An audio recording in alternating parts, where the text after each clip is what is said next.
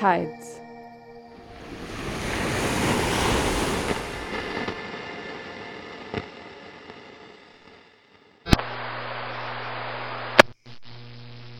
Well, I've spent the last little while sitting here just contemplating the absurdity of it all.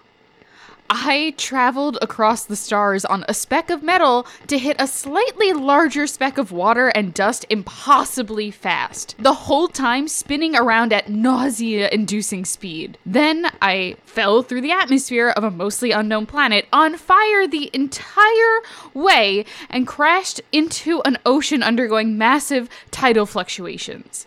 And that was before anything went wrong. But what got me at last was a short, awkward drop from a ledge onto rocks. This might surprise you, but I've never broken a bone in my life. I wasn't a sedentary kid. I swam and hiked and ran track. I was just lucky and never really got badly injured. I've gotten a mild sprain before, and this feels worse, but I don't know what a hairline fracture feels like. Nor do I have the training or the medical knowledge to even hazard a guess. Biologists are not doctors. I do know that the bone isn't sticking out, so that's a good thing, I guess. I know just about enough to take some aspirin, which was quite a trick. It involved me opening my visor a crack while holding my breath, tossing a sealed little sharp-edged packet into my face, specifically right in my eye, closing the visor, and then pulling in my arms and struggling to open it for about 20 minutes. Jeez. I'm halfway up the rocks. I haven't moved much except to scoot and drag myself up the slope a little. It's full dark now. No more birds that I can see. The gas giant is almost fully gone, and the sun is well gone over the horizon. I don't know precisely when the tide will come through again, though I know moonset is generally low tide on Earth. Nightlife is all around me. I've shut off the helmet light, but my eyes are adjusting to the glow of Alternus' sliver and the 3 other visible moons. These are all very bright, but small. They help a little to illuminate all the wonderful worms and crawling things. Not enough to see them clearly, just enough to know that they're there. Night here will be cold, but still it's better than the glaring sun of midday for the moist invertebrates that are trying to hide in the mud. There are numerous types of worms, more variety than I've seen before. They crawl and leave trails from pool to pool, glimmering in the moonlight.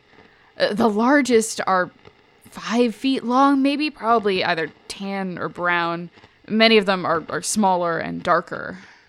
As for other animals, there are these splashes and noises coming from I don't know where exactly. Ugh. God, my head still hurts. I can walk, well, hobble, just not climb past this steep bit. Still far too low for the wave. Now, I could go on the landward side of the hill, but that won't make much difference. If I wasn't immediately killed, I'd definitely get swept away, and then I'd just be smacked against the continent slightly later. So, if only I had a surfboard or, maybe if... No, self, don't get any stupid ideas. We've come this far without stupid ideas. You and me, we'll be okay. We'll always figure something out. I'll never get used to the new constellations. It's getting cloudier, but the night sky that I can see is completely unfamiliar. Oh, wait. Who am I kidding? I knew so few constellations from Earth to begin with that it mostly looks the same to me. Seriously, I knew Orion, of course. Walking home on cold nights in the snow under a clear sky, it was the only thing I could pick out for sure. But the Big Dipper, if I was really looking for it, and from there, the North Star, my field, or at least how I apply it, requires astronomy, but I wouldn't say navigation is my strong suit. It's getting more and more cloudy, and the glow from the other moons is going away. No rain, luckily, with the volcanoes nearby. Any rain would be acidic and unpleasant. As it is, the dark's bad enough. I didn't want to try climbing before, and I definitely don't want to do it now in complete darkness. Ugh, shit. I will eventually have to try, of course. Just not quite yet. Maybe in a few hours, my foot might feel a little better. Oh, something's moving out there. Hold on, I'll be right back. I think I scared it off. That was one of the weirder things I've seen. It was kind of like, well, okay, it's kind of hard to describe, and I only got a glimpse of it by flashing my helmet light. The first thing I noticed were the eyes, of course, these two yellowish spots about 1.5 feet off the ground, just barely enough starlight to reflect off of them, blinking slowly. And then there were these crunching noises, these wet, smacking ones. So I limped a little closer and then turned on my light. It was just an instant before it leapt away, but it was maybe 3 feet tall with a bulbous top and eyes near the bottom. Between each individual eye was a bundle of segmented legs. Its body was almost like an upside down... do you ever have that, like, horrible waxy candy on Halloween? Dots, I think they're called dots. It was like that, but fuzzy looking and dark at the top, fading into, like, a lighter gray on the bottom. Down there was a sort of mouth that I couldn't see well, and what looked like the ends of half-eaten worms hanging out. It was crouched, slurping up the worms like you would slurp up your grandma's linguine. Oh, God. Sorry, that sounded way less gross and way more folksy in my head. Ugh. So it leapt behind a boulder, and I do mean leapt. It was surprisingly athletic. I waited, then tried to get to a position to see around, but it was gone. There was some disturbed soil on the ground, so I suspect it burrowed into the mud somehow. There might be more of them in the area as well, either hiding or walking around unseen, which is a pleasant thought. In the gloomy distance, there are these flashes of light, like eyes, green, yellow, some of them reddish. Nighttime, low tide, before it's cooled down too much, that's the time for predators. The big shellfish are safe, however, from anything without a large beak or a jackhammer, and the worms are easy and abundant prey. Oh, God. I just imagined being stuck here long enough to consider eating a foot-long rubbery worm. Maybe if I was down to either oatmeal raisin, banana, or worm, it would be a toss-up. Of course, I haven't been able to do a proper chemical analysis on the life form, so at best I'd have horrible diarrhea as my body rejected the exotic substances without being able to digest them. Worst case scenario, the protein or protein-like molecules making up the worms are compatible with my own to some extent, and it poisons and kills me. Wait, sniffling nearby. Another possible large animal. Hold on. Okay. It was gone when I pointed my helmet towards it. I think it was attempting to dig up one of those trees, leaving these huge scratches in the dirt around it, getting that good nutrient-rich tuber or pod underneath. The creature must have quite some claws, so I'll have to be on the lookout. I'm not dumb enough to think just because something's a herbivore, it won't be dangerous to encounter. The tree itself, and looking at other trees, I think it's a trend. It's shorter than it was before. Maybe the darkness is causing them to withdraw, no more light to absorb on the planetless night. The only time I saw them shrink this much was a little before the previous wave, so I don't really know. You know, the best case scenario for eating a worm isn't how I presented it before. The best case scenario is that it's compatible with my biology and also delicious. Just roast it on a stick over a wood fire, watch the skin get all crispy and the juices drip and sizzle in the embers. Oh, put it on a bun with some sauerkraut and Dijon mustard, take a big bite, and it's just like a big fat kielbasa. Oh, sweet Jesus. Ugh. How long has it been since I've had real food? Over a year ago? Oh, the team potluck dinner right before the launch. Stevens brought pigs in a blanket, which were not terrible, I guess. Montague brought some sort of bean casserole, which I think had one piece taken out of it by the end of the night. Melissa brought these desserts, mini cheesecakes that were store-bought, and cookies that she made herself, which were pretty good, if I recall. The captain brought beer and drank most of it, too. I brought plates. Everyone needs plates. I'm walking around right now as well as I can. A half-hour rest, a half-hour moving, testing out my ankle. It's not doing all that much better, actually. Mostly I'm finding and picking up ration bars that were scattered around after I fell, getting into little crevices in the rocks. One was broken into by something. That's not ideal, but at least they're sterile in theory. It has raisins in it anyway, so... Unless... Oh no, that could have been a chocolate chip one. Oh, I hope not. My ankle feels a lot better now, though it's swollen tight inside the boot. I'm in among the shells, taking a quick look around before I try climbing up again. No gas emissions directed at me, even when I placed a hand on the shell, so the sign stimulus must be very specific to initiate the action. Something like a beak tapping sets it off, but not light touches. The larger predators I've seen wandering around here may not merit being driven off since they can't penetrate the shells at all. Probably they are beneficial since they limit the populations of worm-like creatures. These shells are so impressive when you look at them closely. Huge, not remarkable in color, but with these subtle patterns and markings. The growth patterns seem to spiral around from the attachment to the hatched opening, retaining an overall almost spherical shape that I think is slightly narrower in the cross-section in the direction that faces the brunt of the wave. The shell continues a bit into the rock itself at the bottom, adhering with a kind of mortar or cement more crude-looking than the shell itself. Stevens, I want you to look into some papers in our database on shell growth since I can't remember anything about it right now.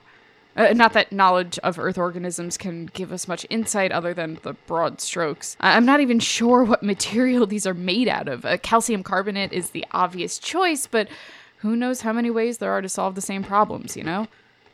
They definitely hum a bit to the touch, and the tendrils connect neighboring shells. I've noticed some cohabitation by parasitic organisms pushing open the hatch at the top and crawling in and out. And these animals are about the size of a small dog, but mostly are tentacles with these tiny squinty eyes. They creep out and grab a worm or something else and then slither up the side and back in again. It's interesting. The hatch almost seems designed to let them in and keep other things out. I'm reminded of many mutual relationships on Earth where allowing one beneficial house guest keeps unwanted ones in check. I'm going to slowly limp up the hill a bit, rest a moment, and then try to climb again. You know, I've noticed the tree-like plants are much shorter now, extending and retracting like that must be energetically costly.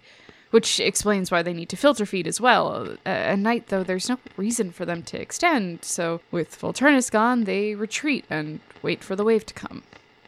That's the theory, at least. More notes from a higher vantage point. I can see a little better now that Juturna has come out from behind the clouds. It's only a little smaller in the sky than Earth's moon. You know, I think it's funny that Juturna is Fontus' mother in mythology, yet Fons is the larger and more interesting satellite of Volturnus. We should have waited to start naming them until we got close enough to actually see them clearly. In the cold reflected light, I can see the shells, half-shadowed giant unmoving lumps. I'm up past most of them now. I am trying to keep an eye out for any larger animals around. I think I saw our tree digger earlier. It was slow moving like a bear-sized creature with humongous claws. Luckily, it and most of the other creatures are keeping away from me. But there's no time to really observe more. I've been hanging out down here for far too long at this point. I need to start climbing. Hello? Hello? Can you hear me? Oh, fucking this stupid thing is coming. Fred! Oh, hey, shit. Hey, okay. Hey, can you hear me, Fred? Montague? Shit, of all the people. Montague, yeah, I can hear you. Come in. Roger, whatever the fuck. Am I even using this right? The stupid button fell off last week. And God, Fred! You're coming in clear. Jesus, I can't believe you're alive. Gee, getting thanks. a strong signal from the beacon. Mm-hmm. We've got your position down. How is it down there? Oh, it's great. Just that nice ocean breeze, lots of places to make sandcastles and pretty seashells to look at. Oh, right. And also the constant fear of death and being lost forever in the relentless crushing force of the sea. Yeah, I have a nice place up on a rock, and I eat granola bars all day, and I get to poop in an envelope. Oh. And I'm also out of envelopes. Okay. Well, don't worry. We're going to come and... I can also not smell my own body odor anymore inside the suit, which, is a definite improvement. Wait. You're still wearing the suit? Yes. I would have taken that off days ago. You said the air was fine, right? We've only gotten spotty reception of your signal, but I didn't realize that you would... Contamination, Montague.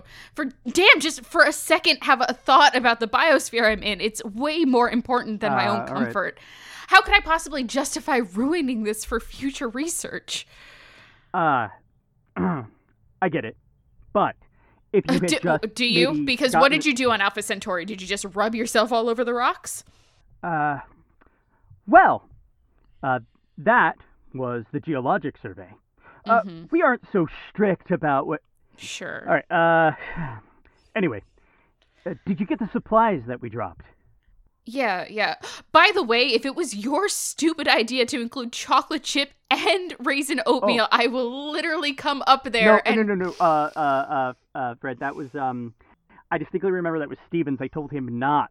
I said, don't put that in there. She will fucking destroy you when she sees you next. Like, destroy, and I'm gonna kill him. Anyway, I told him not to put it in there. Him. I put the chocolate chip in there. That was me that put the chocolate chip. Well, it's because I care. All right, look. We got it close as we could. Damn it, we've all been worried about you. Melissa and the captain have been trying to calculate when we'll be able to send the dropship to pick you up. But it's difficult with the radiation and the debris field and everything. It's a damn good thing that Tellus planned for a full month in orbit. Otherwise, we'd probably have to... Otherwise, what? You just leave me here because the corporation said so? Yeah, that figures. I know the mission comes first. That's what we signed up for. I can accept that. No, definitely not. Look, like I said, we're coming down to get you very soon. The magnetic interference is starting to clear up, and we've got a fix. The next time we come around, we'll be able to pick you up. We'll be out of radio contact for a little while as we pass around the other hemisphere. Okay, fine. As long as I know you're coming, I'll be fine. Well, thank you. You guys, I mean, not you in particular, of course. Just to be clear. Yeah. But by the way, why are you the one on the comms? We've been taking turns around the clock. Stevens is here most of the time, recording and making notes and stuff. He should be. Dr. Wang hasn't been here as much. She's mostly been trying to predict the tides better. She has all sorts of charts and simulations she's running. Okay. Oh, by the way, I'm glad you found high ground. I'd hold on tight for the next few hours. What do you mean? Volturnus isn't at its nadir yet. It just set a little while ago. Yeah. But can you see Juturna from there? Yeah. Should be the brightest satellite in the sky. Yeah, it's there. Okay. The other moon's a lot more dense than we thought. Really exciting for mining prospects, actually. I can't wait to take some samples of its crust. Mm-hmm. And, all right, look, but this time of, month, I guess, it gets really close and offsets Fonz's tides. Really, really cool. Even though it's probably the source of fuck you've been having. Me. When, Robert, when? Huh? When's the fucking wave, Robert? In about 20 minutes. Montague. Robert, I hurt my leg. I'm down below the high tide. I don't think I can climb back up in time. Jesus motherfucking Christ. Okay. Hold it. Okay, we could do this, Fred.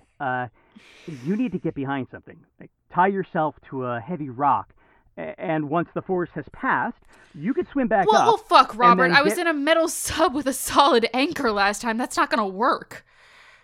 Oh, shit, you're right. All right. Wait. So many people up here. I may have a unorthodox idea. What? Fred? Oh, come on, you fucker! Get out of the way! Ugh. What did you just do? I served an eviction notice. On who exactly? Wait a minute. I let me wedge this rock in here. Oof. Okay. There we go. Montague, how much time? Closer to 15 minutes now. Oh, okay. Robert, I'll be out of contact for a little while. Possibly you'll be out of range by the time I'm back out. Out of where? I'm gonna do something a little stupid. I'm banking on the assumption that this mollusk thing is even stupider than I am, which it's not exactly, since it's trying to kill me with chlorine gas. Oh man, this close up, I feel like I can almost taste it. Oh, that is not good. Ugh. Get out of here, you stupid squid dog, Squidward, whatever the fuck. Ugh. Oh, that's shit. Gross. Nope. Oh, Montague, if I die, Yeah. I heard you the first time. Ashes in the magnetosphere push Stevens out the airlock. Yeah, that's important. But what's going on? You're hiding behind one of the shells? I'm climbing into one of the shells just to kick the dog out first. No. Maybe don't do that. Yeah. I'm gonna say that's a very bad idea, Winnie. Don't call me Winnie. I'm sorry. That's a very bad idea. Idiot. Better. That thing in there, you don't know. It doesn't know what it's got coming it. to it if it tries messing with me.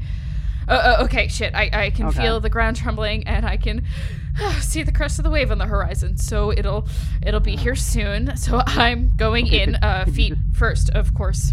Safety first, you know. Okay. Welcome to Earth, bitch. What? Fred, you're not on Earth. Fred, you're not on Earth. Shit. That doesn't even make sense in context. Think about Fred. Son of a bitch! Fuck!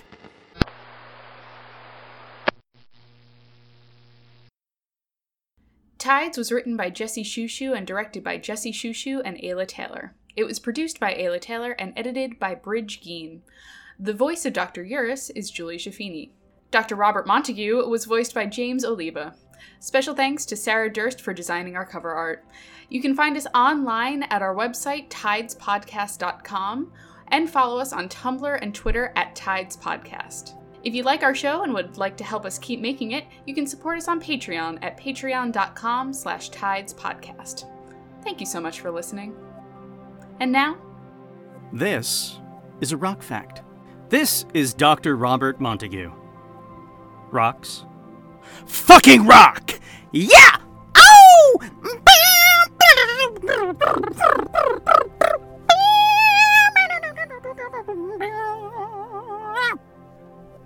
Just showing you how it's done.